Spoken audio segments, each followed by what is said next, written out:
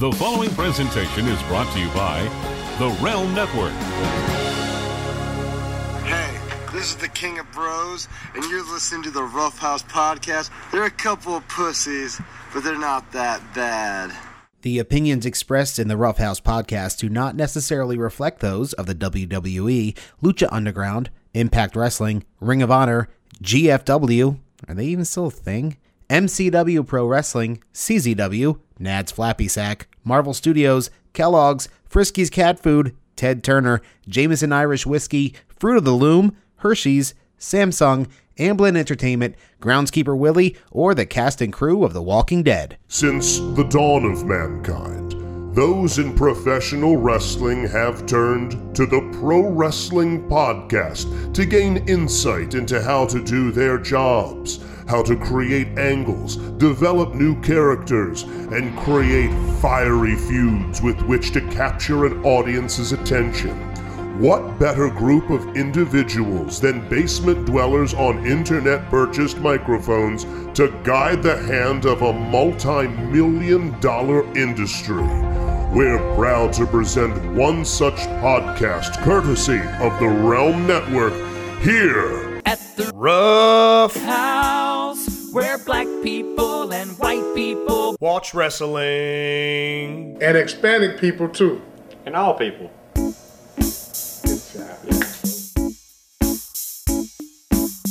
Hey everybody, welcome once again. Rough House so excited. Podcast. Yeah, I'm excited to record this week just because there's so much going on. There's an assload of news to dig into here. Yeah, stuff breaking literally like right before we start to record. But I'm Marty. Hi, I'm Christoph. Welcome. And appreciate you listening. Thank you, Realm Network. Thank you, OG538. Thank you, everybody, for joining us. It's an interesting time in professional wrestling. I feel like I've been saying that a lot lately when we kick off the show. But it is. And, you know, I just think, just the past few years, how weird that it's been. New Japan has gone from something that I had to watch on third generation VHS tapes, being able to watch streaming live, to being able to buy T-shirts in the mall for 5 minutes from my house. We're at a point where Ring of Honor, where I used to go see it at a fucking rec center in Philadelphia, is playing Madison Square Garden. More on that later in this show. You've got stars we never thought would be stars. Daniel Bryan in a main event angle on Smackdown, Samoa Joe and AJ Styles going against each other for the title. But I think the weirdest thing this week is Paul Heyman getting Emmy talk on mainstream movie blogs. Yeah, it's being picked up and discussed. So, oh my goodness. So on Raw, they've been telling the story of Roman Reigns and Paul Heyman and Brock Lesnar. It's become, it started about Reigns, and then kind of became about Lesnar, and then it became about Lesnar and Heyman, and now it's about Lesnar and then Heyman separately, and then Roman Reigns, and now it's also kind of seeming like Roman Reigns is taking a backseat to his own title feud, slightly, a little weird. It's going to be the main event. You know what? Yeah, they probably won't put Ronda on after Brock. I don't think. Pretty confident it's going to be the main, because I'll be honest, if Brock and Roman does not go over well, you don't want to be the guys who have to clean up after that. True. Very valid point. It's easier to just send everybody packing home with a chorus of boos, as opposed to have another match for people to be ambivalent or revolt against. And some people might be leaving at that point anyway. True. Also true. But it as is, you were saying, it's the main event of SummerSlam, which is the second biggest show of the year. It's a story that has been going on long term for a couple years. They're taking it back all the way to the build to WrestleMania 31. And, they showed a nice little video recap package there, recapping everything over the past couple years between Brock and between Reigns. And now this stuff with Paul Heyman coming to head, with Brock seemingly turning on Paul and severing their business relationship and what Paul thought was a personal friendship, and apparently is not, at least in terms of the story they're telling. But you know, after Brock laid hands on Paul last week, Paul Heyman had a sit-down interview with Renee Young on Monday Night Raw, where he delivered an outstanding performance. Unbelievable. Just very believable. Unbelievable in its believability. Absolutely. And such a different take from the Paul Heyman that we're so used to. You know, the madman with a mic that he's always been, so bombastic, so outrageous, so in your face. Yet he brought so much to the table by being subdued, beaten, and fairly broken. Vulnerable is something that we are not accustomed to seeing Paul Heyman not at all described as, or in that mindset. So it was, you know, it was rare, and it kind of shows off you know, his range as a performer. You know, absolutely. I'm not sure how much of this was scripted ahead of time, or how much of it was off of his cuff here. Lord knows he has the ability to speak extraordinarily well off the cuff. Very true. And as talented as he is, I don't know. I'm curious. I really am curious to see if he was given bullet points or if he memorized something that he probably had a hand in writing. Yeah. But you know, just I'm curious to see where those words came from, but they were delivered in such an outstanding way. Yeah, my understanding is all things Brock Lesnar creative wise, even the very recent Bobby Lashley Roman Reigns feud, which tied right into Brock Lesnar. That's, you know, special project of Paul Heyman. Right. Heyman's involved in the booking. Heyman's involved in the pacing of it. Heyman's involving in the planning of it. So I would assume that the promo came from him, and I wouldn't be shocked if he just sat there and you know, did it live. And it was this incredible breakdown of you know, how much Brock has meant to him, how important the relationship has been. I mean, this ultimately, for a business that doesn't like you to remember things, is a culmination of a 15-year story, you know? And it was brilliantly performed, brilliantly executed, and really, you know, tugged at the heartstrings, which is not something you typically say about a Paul Heyman promo. Well, yeah, because usually he's just out there boasting and bombarding the crowd and drawing heat, not necessarily cheap heat. He earns his heat when he's out there, you know, talking about Brock Lesnar conquering the streak at WrestleMania 30 and all of his accomplishments and all this sort of thing. But yeah, to see that side of Paul, was refreshing. And the fact that, like you mentioned, and we tweeted out the other day, that mainstream media blogs like Slash Film, which is one of the, you know, most respected, did like about the long-term storytelling in play here, and Paul's performance and Paul's history in promos. And, you know, it was kind of like the Max Landis. Yeah, the Max Landis wrestling sort of isn't thing. Wrestling video. Yeah. Right. It was kind of introducing the people who, you know, probably just do one of those things, roll their eyes. Right. At wrestling, but it kind of broke down in a really good way, that article, about how, you know, pro wrestling is storytelling and how these people are performers. Yes, it's predetermined, and a lot of the stuff isn't, you know, as full contact as an MMA or something like that. But it really did a good job of explaining everything, and you know, praising Paul for his performance. Yeah, slashfilm.com if you want to check out that really interesting write-up about it. And I imagine that there are probably some people in WWE that are very enthused to see the word Emmy thrown around. But I imagine there are those who are very angry that the Emmy is about a Paul Heyman promo and not Raw 25, like they were trying to get an Emmy nomination for. Get it where you can, guys. You're getting there. You're inching your way back into the mainstream. Beggars cannot be choosers in this scenario. What you can get. Yeah. But yeah, just so crazy and so interesting as we are on the road to SummerSlam. I still don't know where this angle's going to go. The gut tells me Roman Reigns wins the title, or Roman wins the title, then Braun cashes. You know, we've Yeah. talked about the scenario a few dozen times. Yeah. But now, if rumor, scuttlebutt, and innuendo are to be believed, apparently Brock is saying he'd love to do both UFC and WWE. So we could course he be in would. the same space, the same weird transitive property, having freaking Schrodinger's champion. Is he a champion? Is he not a champion? You don't know. For the next foreseeable future, I don't know. Who knows really what's going to come out of SummerSlam? Yeah, one thing that is a good byproduct of all this is the fact that there has been added to it an air of unpredictability. Right. Sure, my gut also is telling me that Roman will get the title off of Brock. Whether or not Roman walks out the champ is another thing, but I feel like now's the time, if only just one, to get the title off of Brock for whichever reason. One, he's going back to UFC. Two, if he's going to stick around and be a special attraction, that's fine. Every now and then have him do a match just without a title, because not having the title on the show consistently is not helping the title out at all.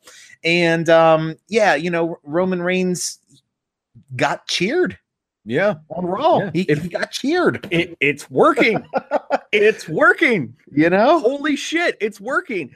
But speaking of working and speaking of Brock Lesnar, it is interesting that he's getting to work both sides here right now, because I had this gut feeling that, and I'm pretty sure I talked about it on the show before. Here's a guy who, now that WWE is worth $6 billion and is making nearly $500 million a year off of TV rights, and got the UFC, which is worth $4 billion and making $300 million a year off of TV rights, he has all the cards in his favor.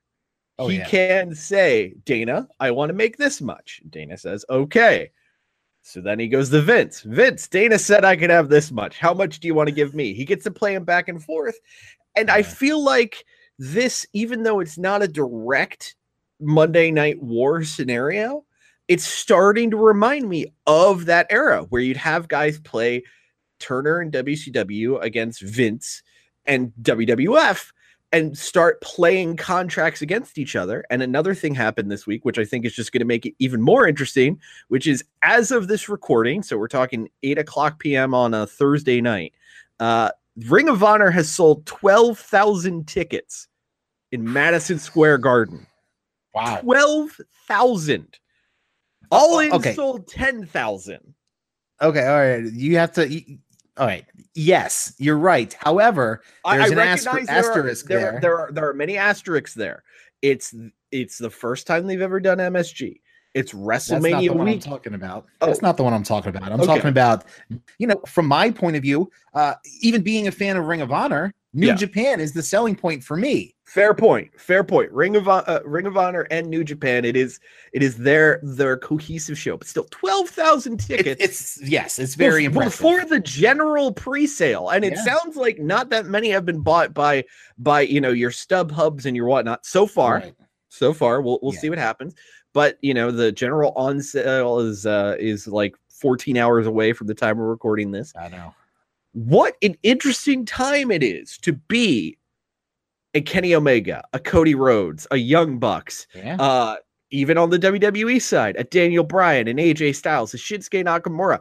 Hell, you go even lower. Your Good Brothers, your Hangman Pages, your Marty Scurlls. If I have a Ring of Honor deal or a New Japan deal that is almost up, if I have a WWE deal that is almost up, some pastures are looking greener than they did before, because there's a lot more green involved than there was before. Yeah, man, shop yourself around, and I'm sure all the aforementioned people are. In terms of Kenny and the Bucks and Cody, I'm pretty sure that all deals have been directed to them without even asking. And the Young Bucks adding a whole lot of fuel to the fire when they recorded a couple scenes from Being the Elite outside of Full Sail University. Yeah, they know what they're doing, though. They know what they're doing. Very smart at what they're doing. They're very good at marketing themselves, and again, they're playing both sides.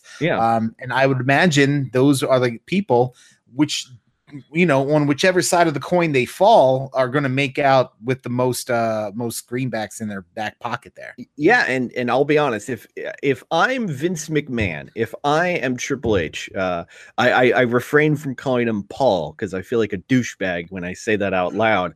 I am thinking I have NXT TakeOver going head to head with Ring of Honor and MSG. The only people who have been officially announced so far for that Ring of Honor New Japan show are Okada, Naito, Tanahashi, and Bully Ray. That last one really stands out, but that's besides the point. Right. Those are the only people who have been announced because they're the only people under contract. I thought Skrull was under contract. Is he not? I thought he just signed a re-upped. He may have, but I'll say they haven't announced him yet. Right. So what I'm getting at is if they throw money at the Elite, I think it would be huge to have the debut of the Elite at NXT TakeOver Brooklyn during WrestleMania weekend opposite of the Ring of Honor New Japan show. Yeah. I mean, it would be unprecedented. I could see them signing these guys to multi-year deals just to kill this one show. Yeah, but still, I don't think it would completely kill the show because by that point, it would probably be already sold out. Are sold. But this would mean you can't do round 2, round 3, round 4, however many of these big arena shows, that clearly, if they do it once at MSG, they're going to try it again. Yeah, no, they probably will, and but that's the thing about this business. Even though people, jump to the big ship, the big show, not Paul White, but the Fed. There's always the next group up. Bullet Club has been the hot thing for years. LIJ has gotten a lot of steam recently, as well as the what are the Tongans calling themselves now? The Firing Squad. Firing Squad. I was going to say Killer Elite Squad, but I knew that wasn't it. Yeah, Firing Squad. So they're on the rise. Their stock is rising. There are other marketable people and factions and t-shirts to be sold and pop vinyls to be made out there. If you put out a Naito pop vinyl, I'm going to buy it. Okay. I'm there for that one.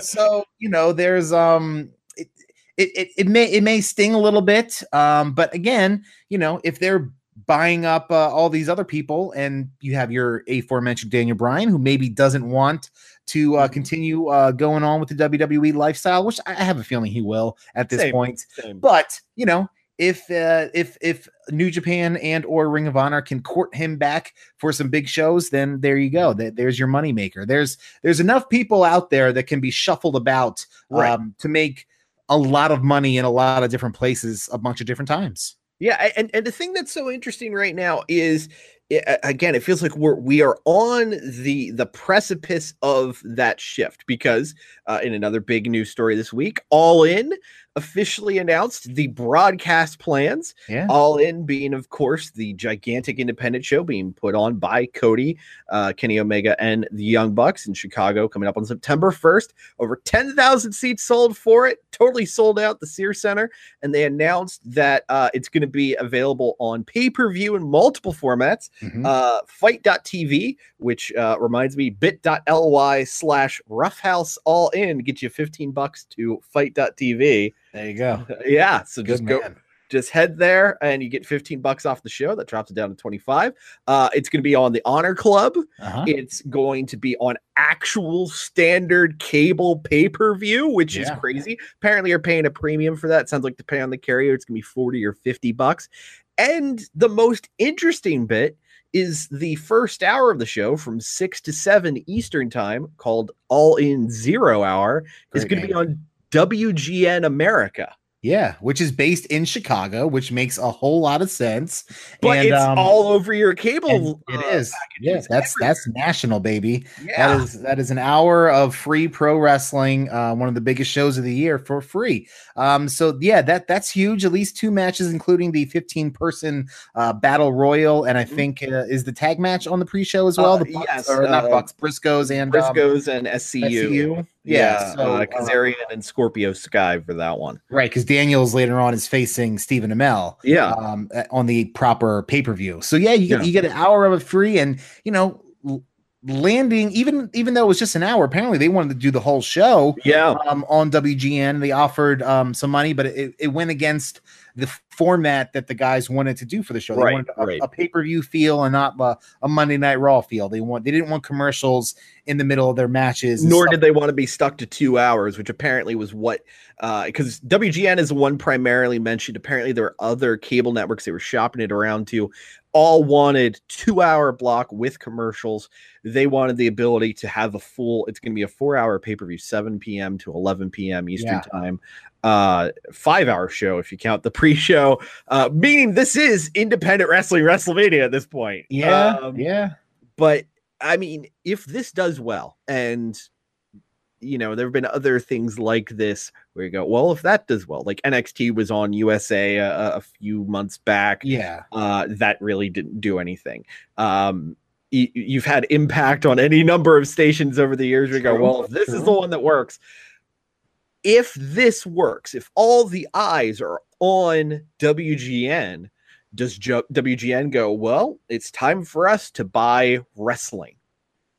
Yeah, it could only be a good thing for the business. I mean, I don't know if they strike a deal with Sinclair to get ROH on there, or if they, Impact. I'm not sure the reach. What's Impact on Pop? It's on Pop. All right. I don't even know. I haven't had cable in a couple of years. It's still a thing. It's still on there, and it's a fraction of the reach that WGN has, because WGN is like basic tier cable. Like it's like TBS. It's like it's a super station. It's a local station that is broadcast nationally. It's I mean, if you're drawing the parallels with WCW and Turner, it's TBS. 100%. And that's what's so interesting is we are in this moment right now where, yes, you can argue that pro wrestling is popular with a hardcore fan base, but lots of money's being thrown at it. If Fox and NBC Universal were willing to spend hundreds of millions of dollars on it, I wouldn't be shocked if, much the way Bellator got a sweet deal after UFC had a sweet deal, if there's going to be another company, Ring of Honor, Impact, could be a third-party company, what are you thinking of? Maybe Mark Cuban takes New Japan's deal and gives it to somebody else. Yeah. There is this big possible change that could happen at any moment. And it's all coming together with just that perfect storm of things. WWE getting the big TV deals, all in selling out, and MSG selling out for Ring of Honor. It could be a very, very different wrestling landscape a year or two from now. So WGN America is owned by Tribune Media, which should ring a bell to you, because that was the company that Sinclair was trying to merge with. Yeah, and that fell apart today. Yeah, so a lot of craziness happening right now. Okay, so it's going to be Impact or New Japan, I guess, not Ring of Honor. Well, hey, how about this? What about the one that's near and dear to my heart, Lucha Underground? Oh, perhaps. El Rey Network doesn't have an amazing reach, and their numbers are, they're doing about 110. Between 110 and 115,000 weekly, I think, about on Lucha, ratings wise. So that's not great, but not the worst. They're doing okay in terms of the El Rey Network. But if you throw something like that on a WGN America with a bigger reach, then maybe you can get some more eyes on it and save something like that. There's a ton of organizations out there. There's MLW, there's a million. There's a shit ton of wrestling out there for your enjoyment. And I'm sure, like you said, if this goes well, then they're going to be eyeing up some things to snatch up and toss on TV. Yeah, well, we go from the superstation in Chicago to a straight edge superstar in Chicago. King of the segues, my friend. As some kind of shitty news had come out today from Chicago, Illinois, as the fallout from the Colt Cabana CM Punk Chris Amon lawsuit continues, as Colt Cabana is suing CM Punk, ladies and gentlemen. If I may quote the poet, William Axl Rose, Nothing lasts forever, and we both know hearts can change. This fucking November rain happening between Colt and Punk right now. Apparently, their relationship has been strained for some time, mainly because of this lawsuit that Colt was just trying to give his buddy a platform to tell his story, and he got dragged through the mud and through this trial and all this other stuff, and Punk apparently they had a text message deal saying that Punk said that he would, and then he apparently reneged on the deal. So Punk's balking at paying for Colt's legal fees, of which I'm sure they were substantial because this was not a quick one and done trial. This lasted a week or so, or I mean, when you think about it, the trial itself was like a 2-week process, but the entire lawsuit ordeal went over a year. Here's something fun, thanks to the magic of the internet. So I believe the original Chicago Tribune article, I think it was Chicago Tribune, they included a copy of the actual lawsuit. Right. Some fine person on the internet pulled probably the most important section. And I'm just going to go ahead and say this. I think after more people hear the diction of this, we're going to hear a lot less CM Punk chants in arenas. So here's the breakdown, and it gives us the numbers. So this section reads, however, in late April of 2016, and despite Brooks being, of course, CM Punk, Phil Brooks, representation agreement to make sure that Scott Colton, Colt Cabana, would be quote unquote 100% covered with respect to the claims in the Amon lawsuit, Brooks suddenly demanded that Colton pay one or more of the firm's statements for legal services in the lawsuit, emailing to Colton as follows. And this is how he has emailed a friend. Oh, no. To date, I have spent $513,736 on this Amon lawsuit. My outstanding current bill is at least $300K. Half of all of this is yours. Divide the $513,736 by 2, and that is what you owe me and what I expect you to pay me. Starting now, I will no longer be paying your bills. You're on your own. Whatever my bill is currently will be cut in half, and half will be yours. If you choose to make this all ugly, that's fine too. I hope you won't, but I gave up on you doing what is right a long time ago. Oh, did he like put your BFF or sincerely or warm regards, or the Lannisters send their regards? I don't have any more of the email besides that section, but Jesus Christ. That is cold fucking blooded. So I had heard through the internet grapevine Twitter. Twitter, the Twitter sphere, that Punk and Cabana had a falling out, not just about this lawsuit, but apparently Cabana decided while this lawsuit was going on that he was going to visit some friends backstage at the WWE show, and Punk saw it as, hanging out with partying with the enemy. As I bang my elbow on my desk, skills, yeah, exactly. Professional podcasters. Yes. So he did not take that very well. And just this thing changed Phil Brooks forever. 100%. He was good friends with a lot of people in that locker room. Kofi Kingston, some of the other guys he came up with through the indies. And once everything happened, he took personal offense to these people continuing to do their jobs that they signed contracts to do. And he kind of wrote off everybody. Nobody's flat out said it, but more or less his wife quit for the same reason because of what was going on with him. And he's ruined friendships. Like, if you would have put, asked anybody, any smark, who one of the biggest pairs of best friends are in pro wrestling, you may have said CM Punk and Colt Cabana a couple years ago. But before we had Trent and Chucky, yeah, exactly. and aside from like Worker Ant and one of the other ants, but very true. But this and here we are. It speaks to the character of Phil Brooks and how he feels about pro wrestling on the whole, and anybody associated with it right now. But the fact that you said that you were going to do this, and this was something that he instigated in doing the podcast. Right. It all falls back on him, and he's a shitty human being for backing out of that deal. Yeah. I don't know if you recall the CM Punk DVD, the one that's uploaded on the network. I forget the title. Yeah. Best in the World. Best in the World. Thank you. I couldn't recall if it was that simple. There was a whole section in there that was basically dedicated to CM Punk, such a nice guy, because like he bought Joey Mercury's house. It looked like Joey Mercury was going to lose it. And there was something about that kind of rubbed me the wrong way. Like on one hand, it's cool that Punk did something like that. On the other, to have that mentioned about you in a DVD special that you're helping to produce.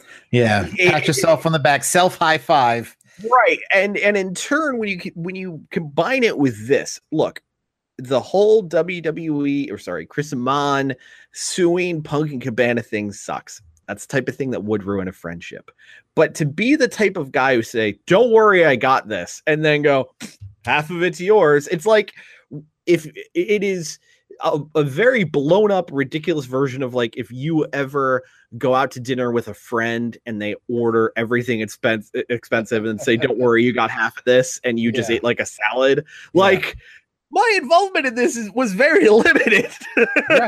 Right. There's no way that we should be doing this 50-50. Yeah, I'll pay my part, but I don't know. And if he had given him a heads up, say, hey, you know what, if we're going to do this, we'll do it 50-50. And then at that point, Colt probably would have said, nah, man, this is all you. You're on your own. Yeah, let's settle this. I'm out. Yeah, there were a number of different ways this could have gone. CM Punk, pretty sure much more financially secure than a Scott Colton at this point in life, and this even with with that UFC deal he made a couple mil off of just on its own, and he still sells a bunch of shit on pro wrestling tees and all the money he had made and banked through his time on top at WWE. And he's supposed to be a host of what's that show on Netflix? It's kind of like Ninja Warrior Ultimate Beastmaster.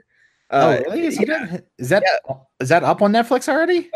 Prior seasons are. The new season. Okay. One of the hosts, as is Wade Barrett. It's very weird. Because the idea behind I've watched only like 3 episodes because I couldn't stand this. The idea behind Ultimate Beastmaster, not only A, using the name of Beastmaster, but B, it's basically like Ninja Warrior. Okay. But what they did was, as opposed to, say, like American Ninja Warrior, where you have those two guys just kind of screaming nonstop during the show, imagine if each region, it was not just Americans, but imagine, you had people from the UK, you had people from India, Japan, what have you. Imagine if A, they all had their own commentary teams, but B, they were all commentating at the same time. Why? Who thought that was a good idea? I don't know, but we're on like season 4, so wow. I guess it's getting watched. I couldn't make it through 2 episodes. It was one of those things where I tried really hard to get into it, but it was just like there was too much going on. Like I find the commentary on Ninja Warrior to be irritating enough because it's Matt Eisman yelling nonstop about the blank ninja getting it done or whatever. Just imagine a dozen people yelling about it, 11 of them in languages I don't know. Boy. And yes, there's subtitles, but it's just like sensory overload. But yeah, CM Punk and Wade Barrett will be on the new season of that. So I guess he has some money to help cover all of this. Right. Colt Cabana is a podcaster and an indie wrestler. And he does commentary on Ring of Honor, but that's indie wrestling. So if that dude's, if he's in the mid 5 figures, he's doing well. No, it's true, and it's a shame, and like you said, it may lead to some fewer people chanting CM Punk. I doubt it, because people, for whatever reason, continue to support that guy, even though story after story comes out of him being a terrible human being. It is what it is. It's shitty, and I hope Colt Cabana takes his ass and wipes the floor with him in the courtroom, because it seems like it's pretty cut and dry there. Yeah. Speaking of pretty cut and dry, how about the Raw main event this week? Look at Christoph? this guy and his fucking segues. I'm ready for him this week. Sipping around the room, not even moving her legs, just segueing all over the place.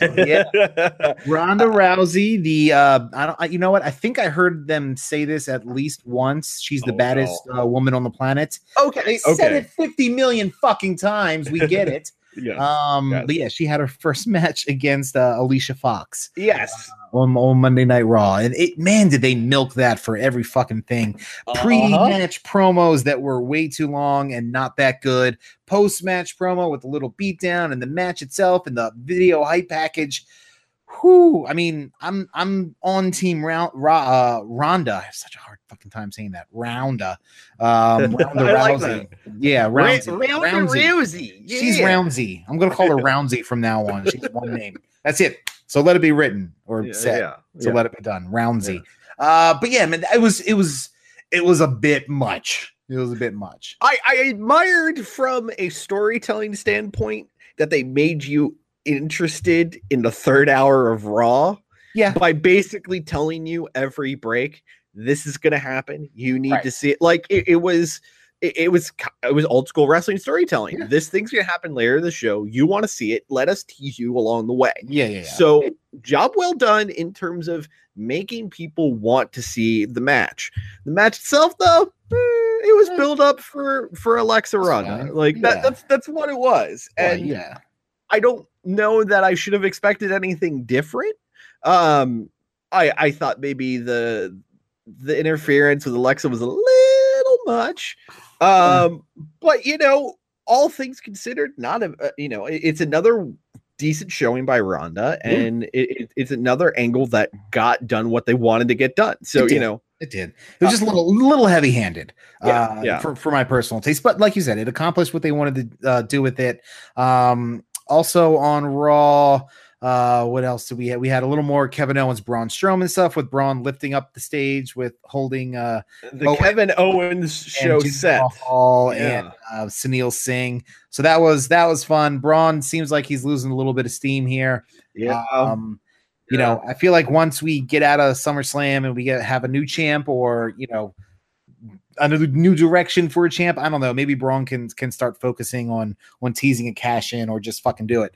So yeah, that happened. They announced for next Monday night, this coming Monday, a triple threat tag team match for the Raw tag team titles, the B team defending against the Deleters of Worlds and the Revival. So that should be great if they give it a good amount of time. So I'm kind of excited for that. And I'm glad they're not shoving it on SummerSlam, because which is fact. It's 11 matches deep already. Yeah, that's a lot of matches. And I also agree that I hope it gets some more time. I kind of assume it's not going to be the Leaders of Worlds, because it sounds like Matt Hardy's probably going to be taking some time off soon. Yeah. Apparently his He's lower literally back broken. He's literally broken. His lower back and hip are fusing? Yeah. That's nightmarish. Yeah, that doesn't sound fun at all. What'd you think of the B team's new theme, by the way? It's I like it. I like the old one better, though. Yeah. I mean, it works for the gimmick. It does. But I agree. Fun, but it's not what these battles go. Yeah. Speaking of Raw, and speaking of SummerSlam, how do you feel about the fact that we're getting Finn Balor versus Baron Corbin at SummerSlam? I don't care. Don't care. I have no comment. Don't care. Yeah. I'm just saying they could have definitely made that a brisk 10 match card as opposed to 11. How long is a pre-show? Is it an hour long pre-show? I think it's an hour pre-show, but I figure that's where they're going to throw Cedric versus Drew Gulak. Yeah, which is a shame, because those guys are great, but the cruiserweights at this point aren't getting on the main card anytime soon, and probably we'd see B Team and Revival on there, because they're going to run that back. That's 12. God damn it, that's a lot of matches. But yeah, you're probably right. Hopefully the Revival picks up some gold here. I like to see them run with the Raw tag team division needs some work. Need some help right now. The AOP have been a non-factor. The Revival are starting to get a little steam back, which is nice. Thankfully. The Leaders of Worlds, you just talked about them. Matt's a little banged up, so we'll see what happens with Bray, whether he goes solo again or not. You got the B team there. You got is that it? You got Titus Worldwide. Yeah. And then that was terrible. I apologize for that. Millions of dollars. Got that stutter money. Got the stutter money. Darren Young. What is he up to? Is he still wrestling? He got out of or he was released from WWE. Yeah. I don't remember seeing him pop up on any indie dates or anything. I think he's been signed for some, but I don't think it's been anything major. There isn't a big market for Black John Cena, I guess. He was capable. And it was a good PR, and it was a great PR story too. Absolutely, him and Titus together made for great PR, which is why it was very weird that Darren Young got cut. But then again, he was a bit snake bit by injuries. He seemed like every time he got hurt, he'd come back and then get hurt immediately thereafter. Speaking of John Cena, real quick, John Cena coming back in September. It sounds like first show back is going to be in China. And he's promising a new move, but I have a bigger question. Okay. What the fuck's with his hair? It has to be for a movie shooting or something, right? Has to be. It's in that weird. So last summer he was kind of or last fall, whenever it was, he was kind of growing it out a bit. And I guess that was for Bumblebee. And it looked weird. Yes. Now it looks really weird. Now he's starting to get like early Randy Orton emo hair. It's real weird. It's maybe with this whole breakup on again, off again thing with Nikki, which who the fuck knows or cares at this point if that's what's real and what's not. Yeah. But it has to be for a movie. He can't think that looks good. Yeah, no. He's ripped as fuck though. Dude got butt. Yeah. Well, there's something weird there. Just like the way he's built looks unnatural to me. I'm gonna be honest. Like, I know he's a gym fiend. Something looks real like weird. Like, real synthetic, real injected into his butthole sort of thing. I'm not going to cast aspersions, but I will say, hey, Hollywood's got access to the best HGH. Look at Mark Wahlberg. Yeah, and Dwayne. Okay, there's no way Dwayne. Dwayne is much more massive than he was back in his days in the Fed. Yeah, at 46, like you do naturally. Have you ever watched Ballers? I have not watched Ballers. Well, actually, that's not true. I watched like the first 2 episodes and didn't grab it.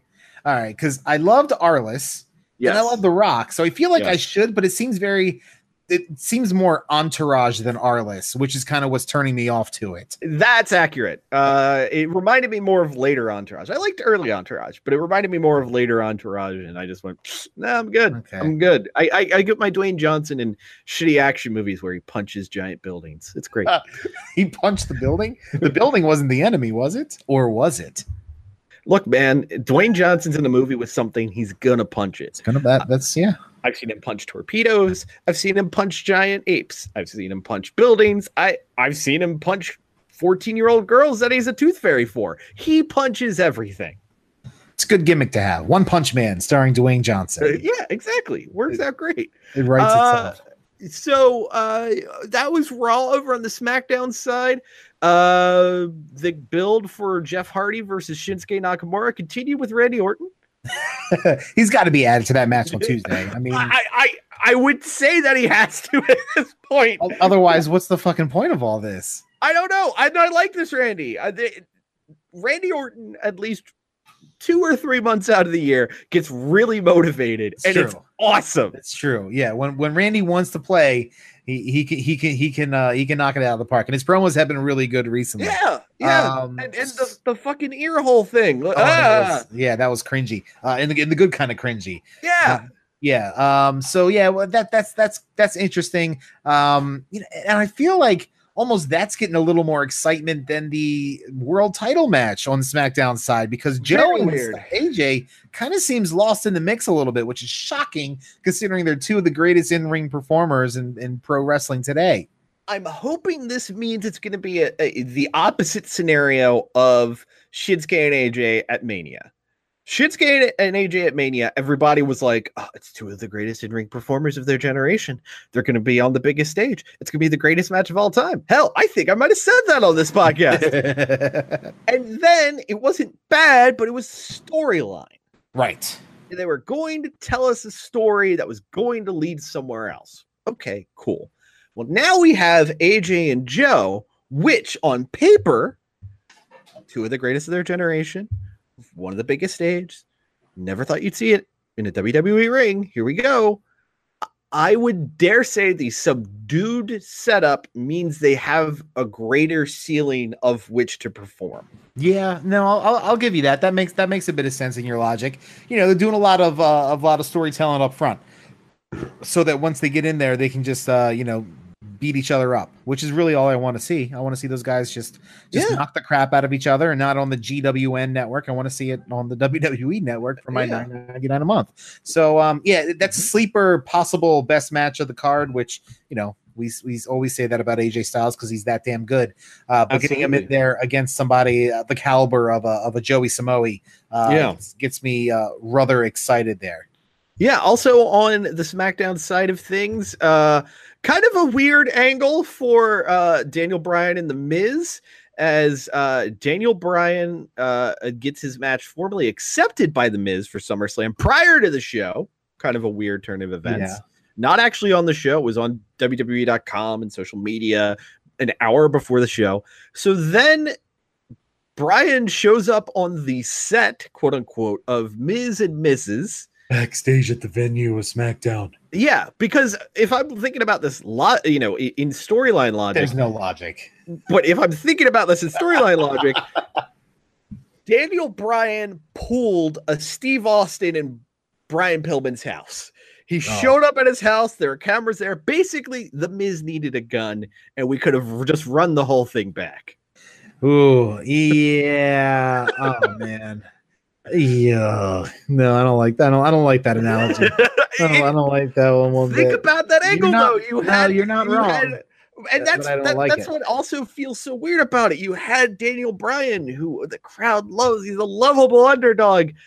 Did really kind of a dickish thing in the storyline. He showed up at the Miz's house and beat the shit out of him for no real discernible reason. He got what he wanted. He got a match. He got his match. Yeah, it's a WWE babyface way of facing their things, kind of like how on Raw, when after Roman Reigns beat Baron Corbin with the laziest spear ever, Finn Balor came out and beat up the guy who just been beat. Right, it's the weird WWE babyface way of acting. It's a very Vince McMahon babyface way of thinking. Like, I know. Yes, the hero of the story is the asshole. I mean, it just feels like something he would do.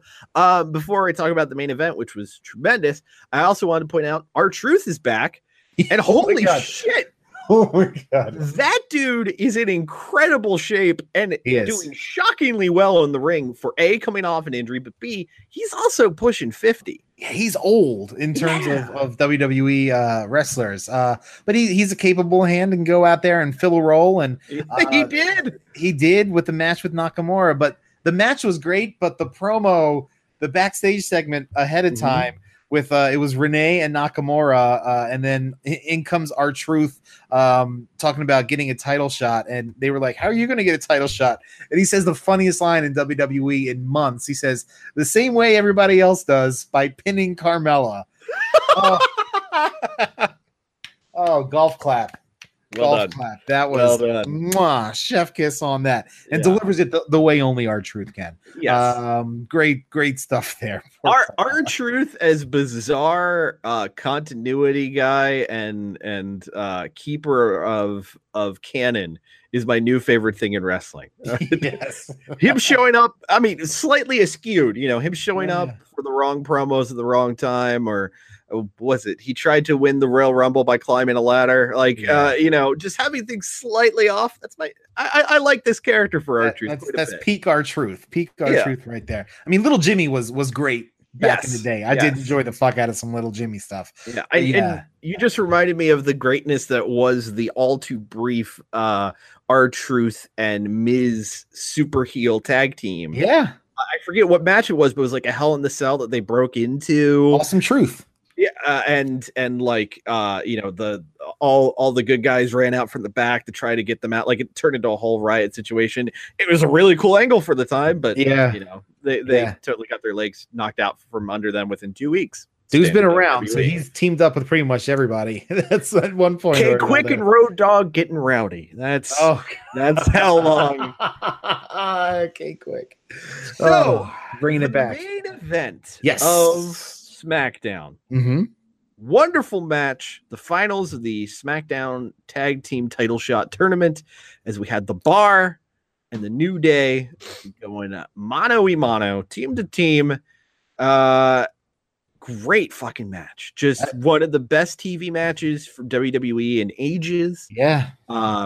Both teams doing out of this world stuff. It was Big E and Kofi for the New Day.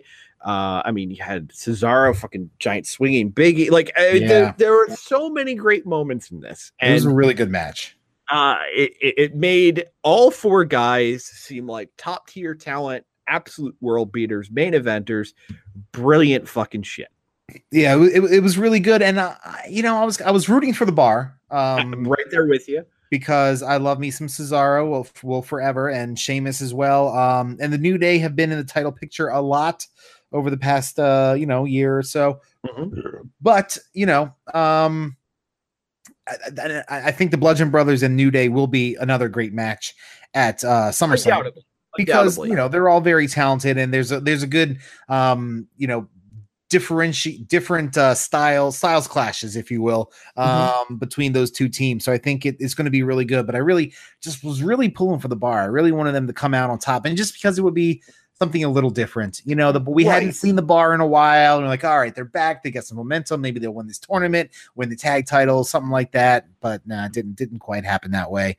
But a great match. I mean, the SmackDown tag division is the exact polar opposite of the Raw tag division.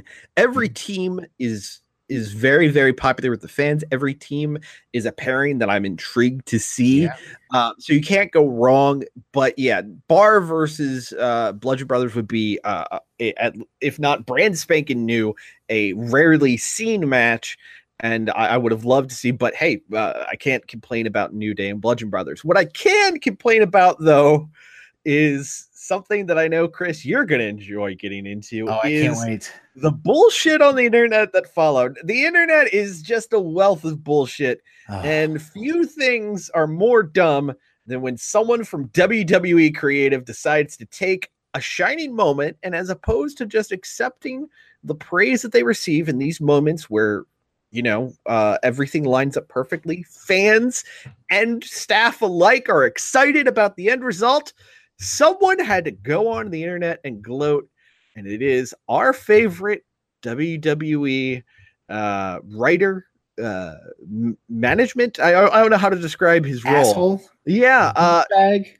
Unfortunately, not dead.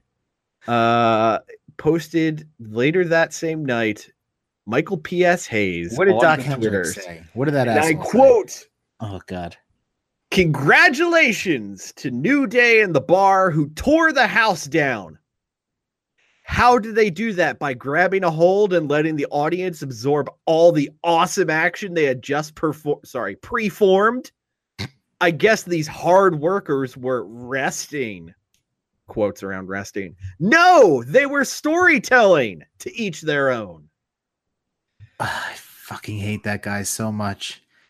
He is a cum stain on the ShamWow that is the WWE. Pretty much. But what this turned into, fortunately or unfortunately, is a back and forth between Michael P.S. Hayes. Oh, God. Did Rip Rogers get involved? No. Okay. Someone just as ridiculous. Some random fans on Twitter. And Dr. Tom Pritchard. Oh, God. And it turned into old men yelling at Cloud. Oh, man. Where was Jim Cornette during all this? Cornette, to my understanding, is not yet chimed in, but I also don't follow him on Twitter. So entirely. Is that a choice for your mental well-being? Honestly, most of wrestling Twitter, I let other things tell me. Like I look at our Roughhouse follow list, for example. I don't let it slide into my normal Twitter feed. I gotcha. All right. But yeah. So, all right, guys, let's try to step this one back. Yes, congratulations to New Day in the Bar. They did tear the house down. Yeah. Well done. Nailed it. Do they do that by grabbing a hold and letting the audience absorb the awesome action they just performed? No, actually they didn't. That match was throwing bombs. I don't know if y'all saw the same match I saw. I would hope you did, because you had a much better view of the action than I did, because you were in the fucking building. But that was not your standard WWE grab a rest hold and work through the commercial break. Yeah, that was 4 dudes busting their ass, throwing out bombs, throwing each other and themselves around. Yes, this is not the match that you put on a pedestal to try to tell us that less is more. Yeah, that match was more is more. Yeah, like he's not smart enough to realize that, though. He wears fanny packs and dyes his goatee a different color than his fucking long, ridiculous fake hair. He's a piece of shit. And this is what they call storytelling. Oh, God. I mean, I'm all for guys working a safer style. I'm all for guys being smart about the bumps they take and the moments that they pick, but don't pat yourself on the back for not doing something, pat yourself on the back for doing something you didn't actually do. Did he put this match together, or was he a producer on this match or something? Why is he even even chiming in on this? What does he have to do with it? Why can't he just go away? Why can't he just get some cabin out in bumfuck Alabama and just sit there and crank at the old AWA videos? I don't want to hear from him. I don't want to see his stupid dyed goatee. I don't want to see his terrible fashion choices and fanny packs. I don't want to hear his terrible nonsensical remarks online or anywhere else. I sure as fuck never want to hear him sing Bad Street USA ever again. I was going to say, if you listen into the middle distance, listen very quietly. You hear that beyond the brush, beyond the birds chirping, beyond the crickets? Michael P.S. Hayes' Hall of Fame induction speech is still going on. Oh my God. Now. What a waste of fucking oxygen. Jesus Christ. I really can't stand that guy. At all. Vinnie Mac, you've got billions of dollars at your disposal. Sure, set up a football league, but can you kill this motherfucker already? Or at least just keep him tied up to a radiator, or just locked in a basement with Moan style, lock him up. Yeah, lock get him looking all good like Christina Ricci, putting Michael P.S. Hayes in a tube top and have Justin Timberlake around. Works for me, man. Just as long as he's not around my progress. We can call it Bad Street Moan. Let's do this. Glorious. The Roughhouse Podcast is a weekly podcast. Follow us at Roughhouse SGW on Twitter and Facebook.com/The Roughhouse Podcast. Become a donor to The Roughhouse at Patreon.com/The Roughhouse Podcast. And check out our videos at YouTube.com/channel/UCEGJ21N w capital G lowercase k capital P M lowercase L capital D N 7 lowercase c 3 lowercase r lowercase f U V Q. This is the Roughhouse podcast with Justin and Christoph. That's it. Fuck Christoph. He's terrible with his information. Okay. Hey, this is The Rock. Shut your mouth, jabronis, and listen up, because this is the Roughhouse podcast with Justin and my least favorite man on the planet, Christoph. And Marty? The preceding presentation was brought to you by the Realm Network. So you say you want to be a pro wrestler? Well, head on down to Dr. Bonerfinger's Flapjack Jamboree Wrestling School. Hi, I'm Dr. Bonerfingers. I've never wrestled, but I have at least 14 to 15 VHS tapes of prior pro wrestling events. Slamboree, World War III, In Your House, 1997. I've owned them all. I've watched them multiple times. I once bought a pair of Owen Hart's tights off of eBay prior to his untimely demise. We have a ring set up. Is it a real ring? It's mostly just mats and some jump ropes I found at a local Salvation Army, but that shit looks pretty convincing. Come on down, $8,000 a month. Me and my certified staff, and by certified, I mean not a one of them has muscular dystrophy, we'll train you in the fine art of professional wrestling as we assume it's done since we watch a whole shit ton of wrestling. TNA, WWE, Ring of Honor, we watch it, we think we know what to do, and you're going to learn what to possibly do based on what the hell we think is up. Only $8,500 for enrollment or one huge-ass bag of cocaine. Again, Dr. Boner Fingers Flapjack Jamboree Wrestling School, located out back of the shed, out back of the Arby's at the corner of Butthole and Smith.